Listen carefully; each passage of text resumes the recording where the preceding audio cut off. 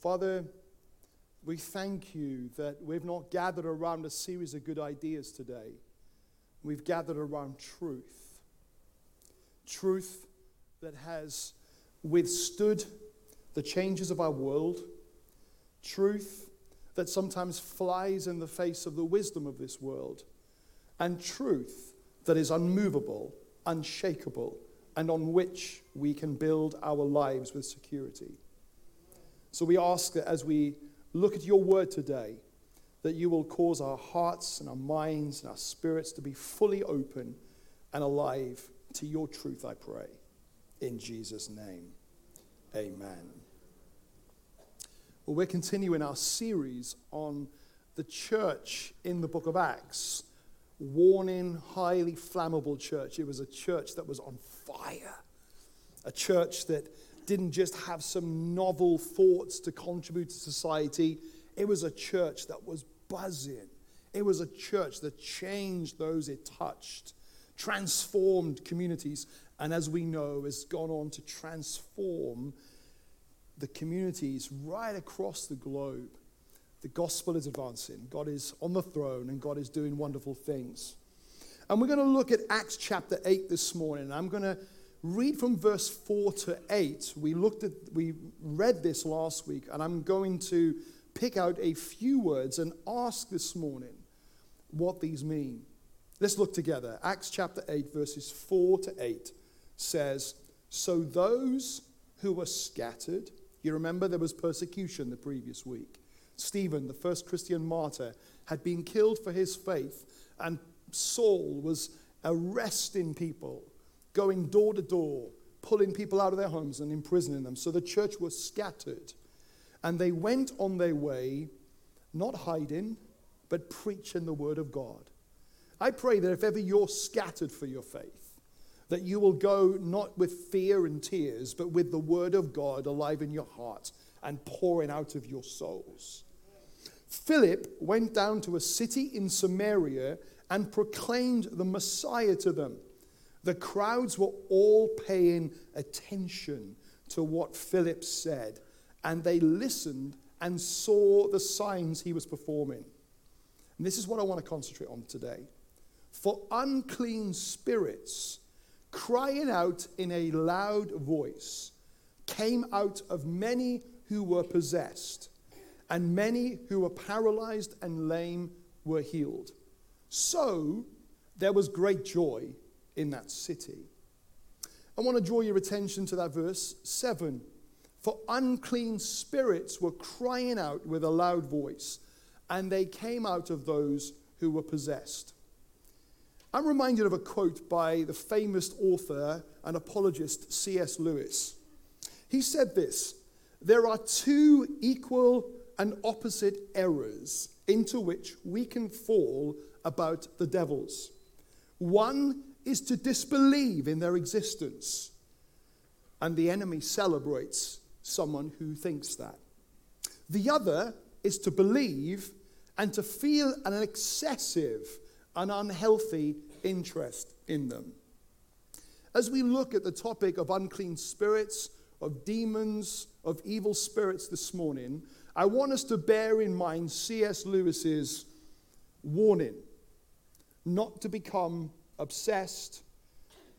We're going to lean in with intrigue, but we're not going to lean in with that unhealthy interest this morning, because they are real and we need to acknowledge and understand them.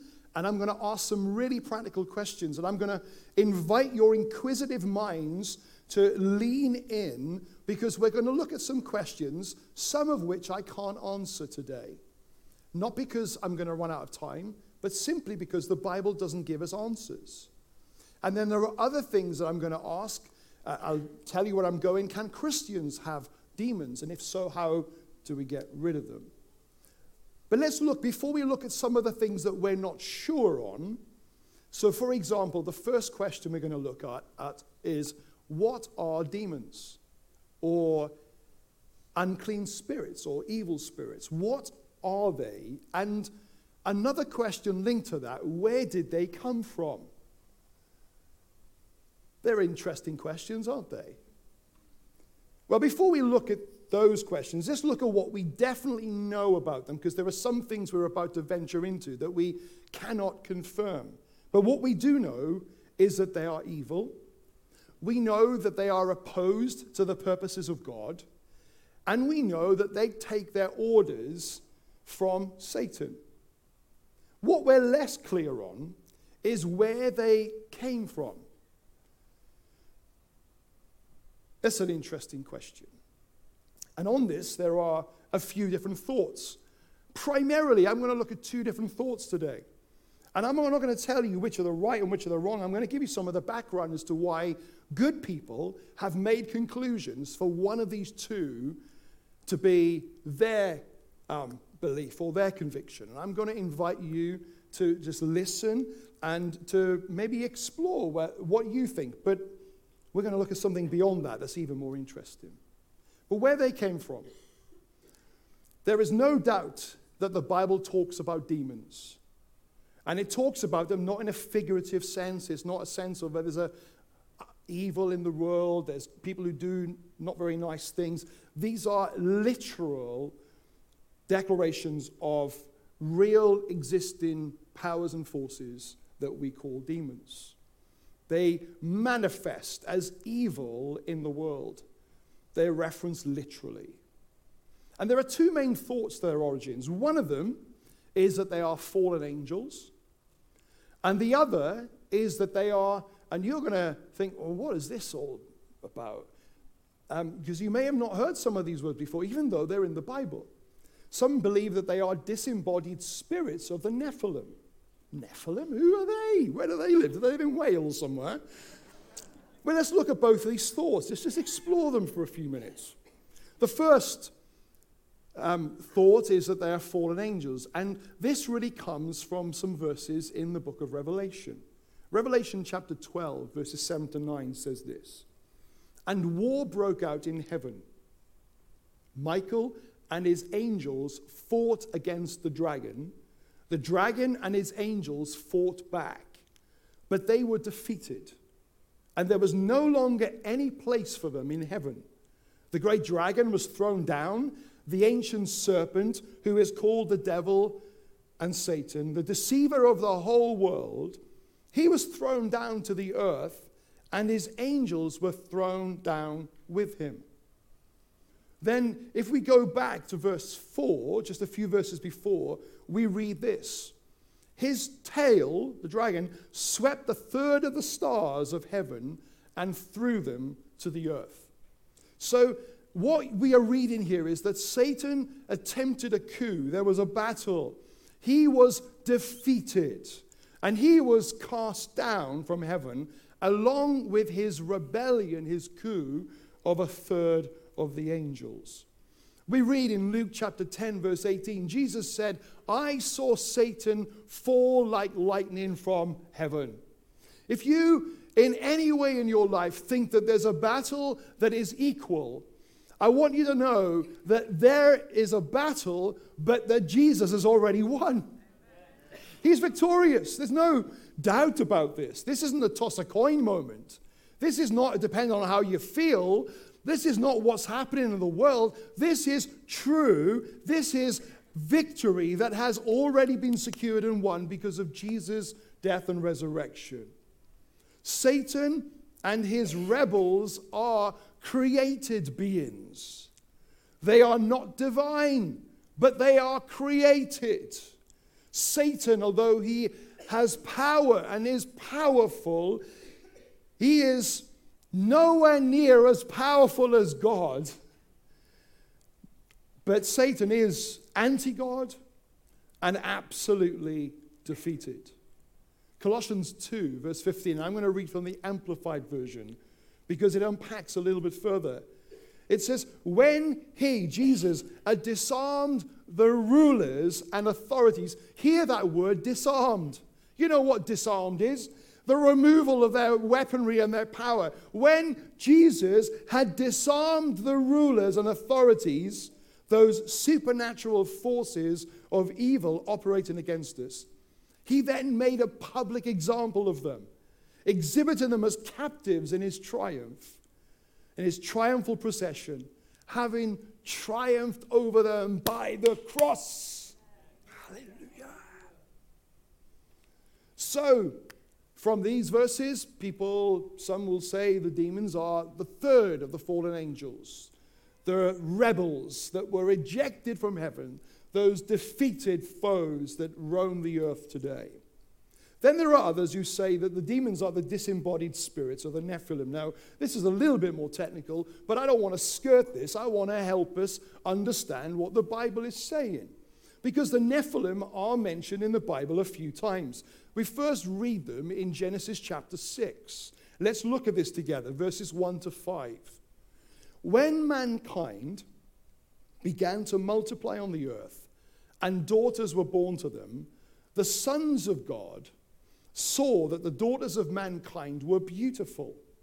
And they took, yes, this is in the Bible, and they took any they chose as wives for themselves. And the Lord said, my spirit will not remain with mankind forever, because they are corrupt. Their days will be 120 years. The Nephilim were on the earth, both in those days and afterward, when the sons of God came to the daughters of mankind, who bore children to them. Anybody seen this before? They were the powerful men of old, the famous men. When the Lord saw that human wickedness was widespread on the earth, and that every inclination of the human mind was nothing but evil all the time, the Lord regretted that he had made man on earth, and he was deeply grieved. You might, if you've got a physical Bible open, you might see this is around the narrative of the flood. What we're reading here, not the Son of God, the sons of God. That's another description to angels. It appears that there was a crossing over of a divine order. There was a crossing over of those things that were made, the angelic realm, and those things that were made on the earth. And the angels stepped over that boundary, and they began to have relations with women on the earth. And then there were children that were born. Might sound like fiction, but the Bible includes this for a reason. Then when the offspring of this mating between the angelic and the human, when these offspring died, they weren't subject to the same judgment as humans or angels, because they were another sort of breed. And therefore they roamed the earth as disembodied spirits, seeking to find people to find refuge in. This is what those who would believe that demons come from this source are. The Nephilim, there are all sorts of things. There's not a lot of writing about it, but there are numerous references. And some will talk about the giants in the scripture. The most famous of those being Goliath, over 9 feet tall, that there was descendancy from the Nephilim. I don't know. I wasn't there. I'm not old enough. But we're just piecing together little bits of information. Some extra biblical writing, particularly some that was found among the Dead Sea Scrolls. See, there are a number of books that have interest in them, a number of scrolls that have been found, for example, the book of Enoch, but it's not in our 66 books in the Bible because it's been decided that it's not divine, that it might have interesting things, but we can't take it as absolute truth in the same way we can take the Bible. And in some of that extra biblical account, there was a reference, or there are references to demons being the descendants or the disembodied spirits of the Nephilim. There have been good and learned people who have concluded, some that they are the third of the fallen angels, others they're the disembodied spirits of the Nephilim. I don't know. And I don't really care. And I've just spent 12 minutes telling you something about something that I don't know, and I don't really care. And the reason for it is, wherever they come from, God is on the throne, and he is all-powerful. But in a world that is obsessed with, if I can't touch it, feel it, then it can't be real, I wanted just to unpack some of the explanations that some have given for the presence of these in the world. And I'm seeking to make this a very biblical foundation today, because I could have talked about experiences, because I've been involved in many occasions where I've been having the privilege and the joy of evicting demons from people's lives and seeing people walk in freedom afterwards. I could have shared those stories, but I want us not to talk about my stories. I want to talk about the Bible. And the Bible says that Jesus is all-powerful. Let's look on a little bit further. Let's ask some other questions. How do demons impact people? Well, in the Bible, we read several ways that demons impacted the people when they were in their presence. For example, we read that Satan himself even is a tempter. He tempted even Jesus. And by the way, temptation is not a sin. Temptation is something that comes to our life, and it's how we deal with it. It's our response to it that decides whether it becomes sin or not. But the devil is called a tempter. Now, I want you to know as well, the Bible teaches that not all temptation comes from Satan. Sometimes we blame Satan for stuff that's not his issue. He's taking credit for stuff that he's had nothing to do with. Because the Bible says in James chapter 1, verse 14, it says that we can be tempted by our own evil desire. Demon and Satan may have been nowhere near us, but there's a corruptness in our own life that's come from the fall, and that corruptness sometimes can be where the engine of our temptation can come from. But certainly one of the impacts of the demonic is that they tempt people. Secondly, we read that demons can affect people with sickness. Physical, mental, spiritual sickness can result from the presence of demons. Now, not all sickness or mental disorders or spiritual issues are demonic. But we read of numerous occasions in the Bible when Jesus was confronted by someone who was sick or someone who was mentally challenged in some way in their life, and we read that Jesus cast out a demon, and then they were healed and they were free. But please note that people were also healed of physical sickness in the Bible, and no demon was ever mentioned. So someone came a few years ago and they made a declaration that all certain sicknesses are demonic. No, they're not. I don't believe that. I believe they have their origins in the work of Satan in the earth. But there's sickness within the world, in this corrupt world. And so to assume that a sickness is demonic is assumptive, problematic, deeply unpastoral, and I would say unwise. But to not acknowledge that some sickness is demonic is equally unwise.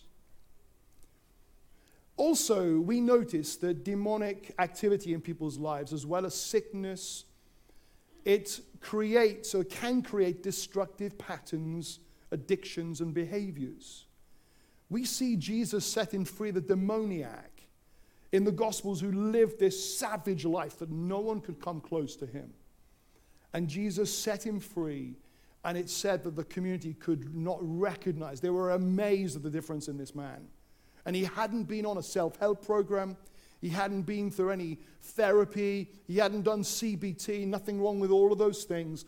But he had been released from demonic oppression in his life, and it transformed him. So let me ask a question. How do demons get into lives? Well, demons enter through doorways, the same way as you came in here this morning. If you came in through a window, well done. You came in through a doorway. And demons enter our lives through doorways. So it's important that we understand what doorways that they enter through. Demons will not warn people before that doorway is opened. They won't tell them about the consequences. They won't show them the terms and conditions of their arrival. They'll just sneaky come into our lives through deception, and they will begin when in lives to begin to move the furniture around to be as anti-God as it possibly can. They will try to destroy, take away life, take away joy. Now, the doorways, there are many that I could list. I'm going to give you some examples. For example, one of the most obvious would be involvement in the occult. Now, that's not just Ouija boards or becoming a witch or having some deep fascination with black magic in your life. Those are things like astrology. If you read your star signs, then I encourage you to stop. Don't open that doorway, because it's the Lord who knows your future. If I had more time, I could teach about stars in the heavens and, how those things, they declare the glory of God. They don't declare the individual consumeristic, dangerous doorways that can open ourselves up to the demonic. Spiritism. It wasn't your dead relative that spoke in that spirited meeting. It was a deceiver. It was a doorway that was open to a spiritual realm that pretends to be comfort, but is actually danger. You see, he's sneaky. They're sneaky. Other doors that open is yielding to temptation. Mentioned that they whisper temptation, or maybe the temptation comes from within ourselves. But when we yield to it and we begin to live out that which we're tempted by, it opens a door. Lingering and entering into the subject of temptation is sin. Sin is anti-God. It takes us further away from him, and it takes us closer to the enemy within our lives. Then other doorways. Now this, maybe you're sitting here and thinking, I've never been involved in the occult, I've never read my stars, I've not done these sort of things, I'm pretty strong against temptation. But what about this? Speaking curses over yourself.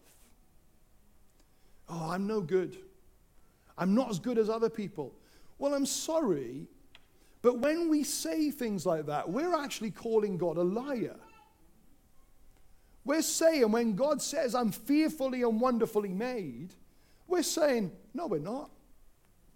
And that opens a doorway in our lives.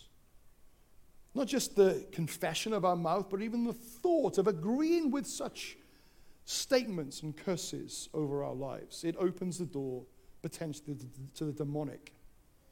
And then I'm going to look at this a little bit more in a few minutes' time, but past generations opening the doorway and it being passed down the family line. That's a bit of a complex one. We're going to look at that now.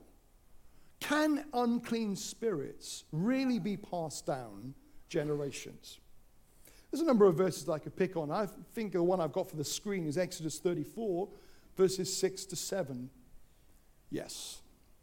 It says this: the Lord passed in front of him, that being Moses, and proclaimed, the Lord is a compassionate and gracious God, slow to anger and abounding in faithful love and truth, maintaining faithful love to 1,000 generations, forgiving iniquity, rebellion, and sin. But he will not leave the guilty unpunished, bringing the consequences of the father's iniquity on the children and grandchildren to the third and the fourth generation. Some will jump on that and say, see, there can be evil passed down the generations. But let's look at some of the context of how these would have been understood. When God spoke these things to Moses, often multi-generations lived in the same, I was going to say house, might have been tent, in the same living quarters. So if the grandfather or the great-grandfather was caught stealing and then was subject to law and arrested, or lost his hands as part of the punishment of that community for his error, for his sin, for his rebellion, that then meant that he was no longer able to work and contribute to the family, and therefore all 4 generations experienced the consequences of that great-grandfather's sin. So that's part of the context. They would have had no issue in understanding that there are multi-generations linked together and consequences experienced by one generation are passed on naturally to others. But if we add to this the propensity that family can also have poor habits they pass on, ways of living, practices that we have, thought patterns that we develop, I sometimes see that poverty, the thinking of poverty, can be passed on generationally.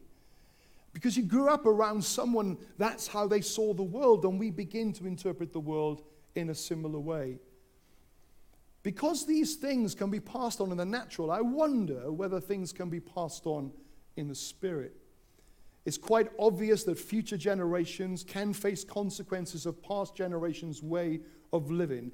But can this be true of evil spirits being passed down the family line? Are you still with me this morning? This is more of a teach than a preach. And I hope the subject is intriguing enough without all the illustrations I'd normally give to try to cause your heart to want to lean in.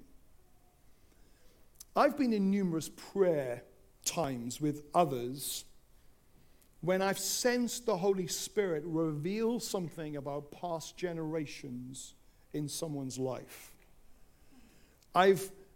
There are times when I've sensed I've had a word of knowledge that there has been some witchcraft that has been opened up in past generations, or maybe family members have been involved in things like Freemasonry.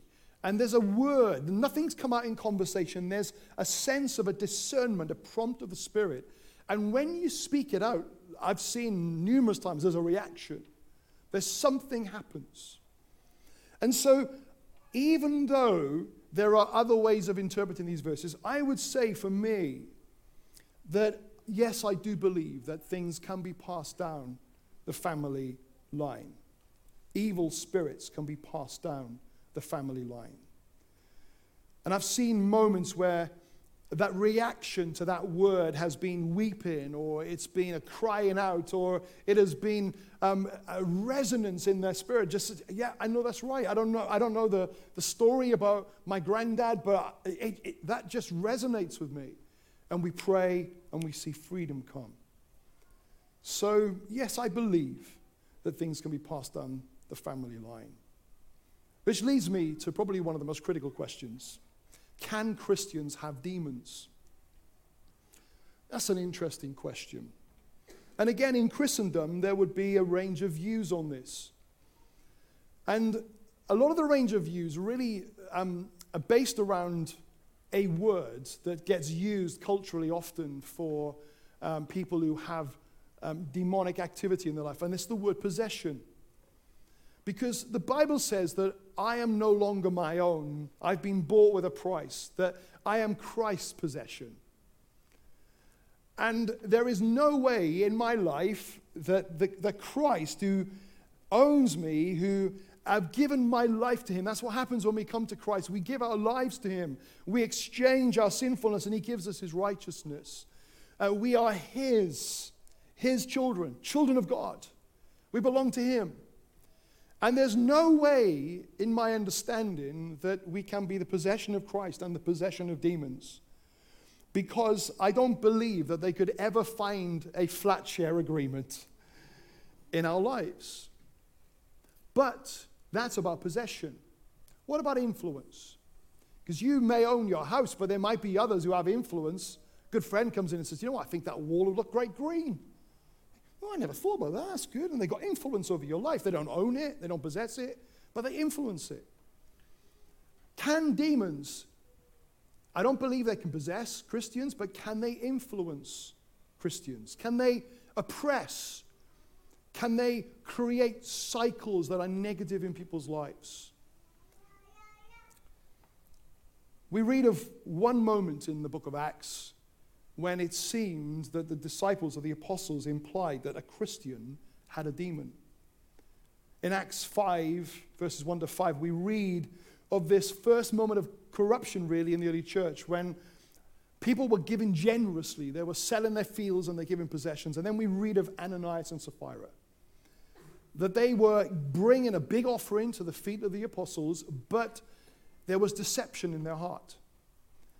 And when Ananias was confronted by Peter, Peter states that Satan or an evil spirit had filled Ananias' heart. Is it possible that Satan had an internal foothold in Ananias' life? I believe so. Also, you look at some of Paul's warnings, where he says, do not give the devil a foothold in our life. Don't give him an opportunity. The word opportunity, when Paul writes that, is a Greek word, topos, and it indicates a sense of place. Many translations clarify this by translating the phrase, don't give the devil an opportunity, to the word foothold, because it is about a place. So what is Paul warning the believers about?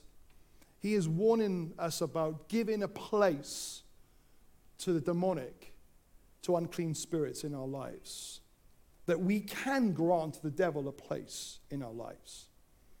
So if that's the case, how do we get free from demons? And in these next few moments, I'm just going to give you what I believe is the biblical mandate for you and I to live free from the demonic in our lives. First of all, pray and ask God for discernment. Are there patterns of thought in your life that are unhealthy? Are there behaviors that are unhealthy, that are destructive, that you keep repeating time and time again?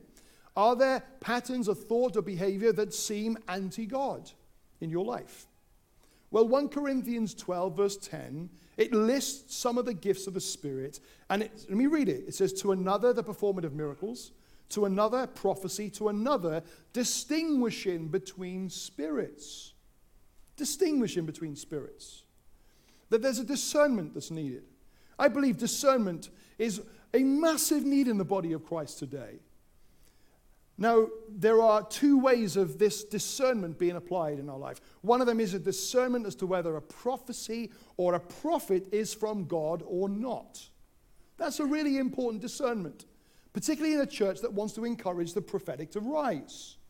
I'm really content to allow the prophetic to rise and for there to be errors, but we must have discernment.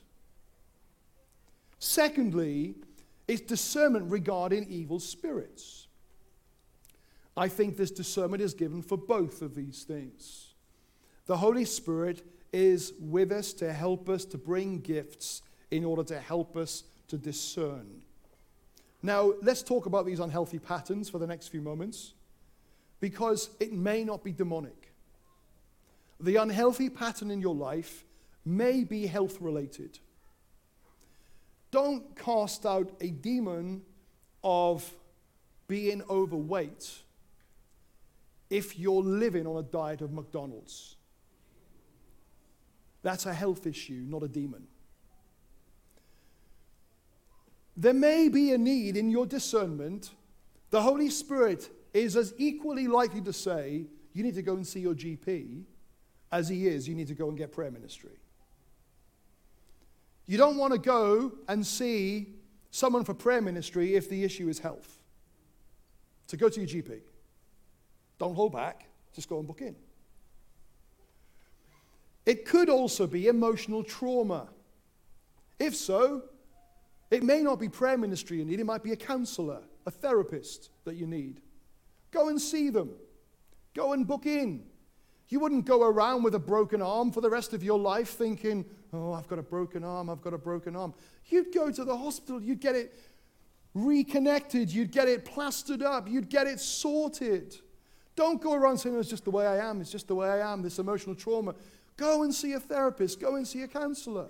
Talk it through, find help. It's robbing you of the fullness of life that God may have for you. Maybe it's just poor patterns of living. If so, you might need to see a trusted friend or a life group leader or a pastor. Not necessarily to pray with you, although there's nothing wrong with that, but maybe because you need to have some, as Proverbs says, true and faithful are the wounds of a friend. Someone who knows us well enough to say, do you know what? You're living with some silly decisions right now. Come on. Sort this out. Come on, make a decision that's going to help. And then also, discernment allows us to ask, is it demonic? And I believe the Holy Spirit can reveal this to you. Secondly, repent of sin. Repent of the doorway. Repent of the entranceways in your life. I love this verse, 1 John 1:9. If we will confess our sins, he is faithful and righteous to forgive us of our sins and to cleanse us from all unrighteousness. Amen. First of all, you need to acknowledge how you opened the doorway in your life to the unrighteousness, and you need to repent of it. These can be actions and decisions that you've made, cycles of patterns of thought, as we talked about a few moments ago. It may not even be things you did. It might be things you haven't done that you should have done. Omissions of righteousness in your life. How does this work with the generational spirits?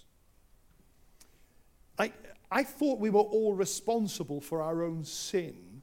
How can I, if the entranceway into my family was through a great-grandparent, how can I say sorry to God for their sin? That's a really good question if you were asking it. But I believe each person is responsible for their own sins before God. But let's say your granddad robbed a bank. And he never got caught. No one ever found out. And he has lived off the millions of pounds that he extracted from that bank robbery. And then he dies. And his daughter inherits all of his estate. And she lives really well. She's upgraded her home and she's got the fastest car, and no one can quite work out where the income comes from. But, she's living really well off the proceeds of her father. And then she has a child, and then she dies, and that child inherits the mum's estate. Now, the grandchild is not responsible for robbing the bank, but the grandchild is responsible for living with the proceeds of that. And I believe that we are called, while we can't say, God, forgive my granddad, we can pray, God, I'm sorry for my attachment to the things that my grandparent brought into our lives through a family generational line. And I renounce it in the name of Jesus. And renounce evil and partner with the truth. This is a choice to distance yourself from unrighteous ways and live righteously. The enemy has put a claim on an aspect of your life, a foothold, and he wants to turn that foothold into a stronghold, and you are now called to renounce this claim and apply the blood of Jesus. See, the spirit world, it operates quite legally. It can't break into our lives. It needs doorways. It needs openings. And then when if it's served with a legitimate eviction order, it has to leave. And the legitimate eviction order is the blood of Jesus, the power of Jesus. And when the person repents of the doorway and says, I'm sorry, God, that I opened that. I renounce its impact in my life. And in the name of Jesus, I now renounce and cast this out in the name of Jesus. Has to flee. Has to flee. What about when Jesus said that this sort only comes up by prayer and fasting? Does that mean we have to earn deliverance? No. Jesus was saying, oh, you have little faith. I know that I often feel closer to God when I'm fasting, when I'm spending time intensively in prayer. And my faith grows. It's not that I earn more of God. It's that I have a greater revelation of who he is. And there are times in our life when the enemy says, you can't get rid of me. And think, can't I? Oh, well, maybe I can't. And at that time, we need to fill our lives with faith, not because we earn the deliverance, because everything has been done for the deliverance to take place, but because we are learning to partner with the revelation of who God is. Choose to fill your life with God's truth. But in conclusion, as we come towards the end of this, let me just read you a warning of Jesus' words in Matthew 12. Verses 43 to 45 says this. When an unclean spirit comes out of a person, it roams through waterless places looking for rest, but doesn't find any. Then it says, I'll go back to my house that I came from. Returning, it finds the house vacant, swept, and put in order. Then it goes and brings with it 7 other spirits more evil than itself, and they enter and they settle down there. As a result, that person's last condition is worse than the first. That's how it will also be with this evil generation. When we evict the enemy through the rights and the power and the blood of Jesus, and we close the doorway, it's important that we then make sure that doorway is closed. Because in this situation, the doorway wasn't closed. In fact, on that basis, I will often refuse to pray for someone for deliverance unless they are actually following Jesus. Because I don't want to see people set free from something that in a week's time they're going to have more of these demons. They have to close the door. And Jesus is the one who gives wisdom for us to enact those things. In fact, if someone feels and senses they've got some demonic issues going on in their life, I want to talk to them first. Good friend of mine, and we're going to try and get him to come and speak at some point, but he would often refuse to pray with people for deliverance until he's talked through the doorways of their life, they've repented of the sin, and they've closed the door, and at that point, then they're ready. It's not just some manifestation in a meeting. And, just there's a few characters online right now, and I'm not speaking anything against brothers and sisters, but I find it highly, highly disturbing when I see people with mobile phones casting demons out. Because I think it brings glory to the enemy. Manifestations sometimes bring glory to the enemy. And I think also, I regard the dignity of people. And sometimes the enemy tries to kick up a bit of a fuss when he's on his way out. And I think we should do our utmost to protect the dignity of people. That's not as important as them being free, but I think it should be a consideration. Close the door and be filled with righteousness. A story to close. It's a story of an alcoholic who couldn't walk past a pub without the smell drawing him in and causing him to absolutely lose the plot. And one day, on his way to a pub, he walked past a cafe. And this cafe had an interesting sign. It said, £1, drink as much milk as you want. And he loved milk. So he went to this cafe, he paid his £1, and he drank and drank and drank. Glass of milk after glass of milk after glass of milk. He drank until he could take no more. And then he left the cafe when it was closing and went to go towards the pub, but he had no room for any alcohol. I love Reinhard Bonnke used to say that flies can't live on hot stoves. Do not be drunk on wine. Instead, be filled with the Spirit. When we see people set free from the demonic, it's really important that we don't just leave an empty house, but be filled now with the Spirit of God. Close the doors. The foothold has been removed by the authority and the power of Jesus. But now walk in that freedom.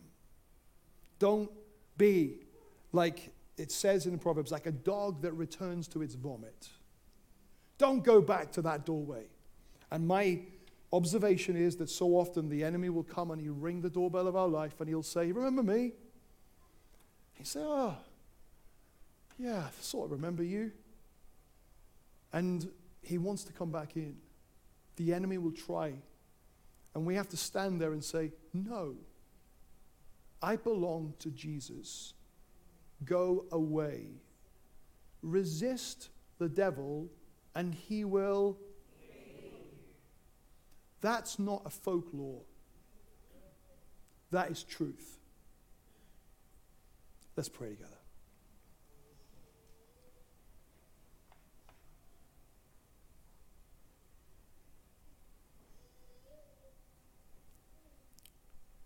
Holy Spirit, I thank you that you're our Savior, lover of our souls.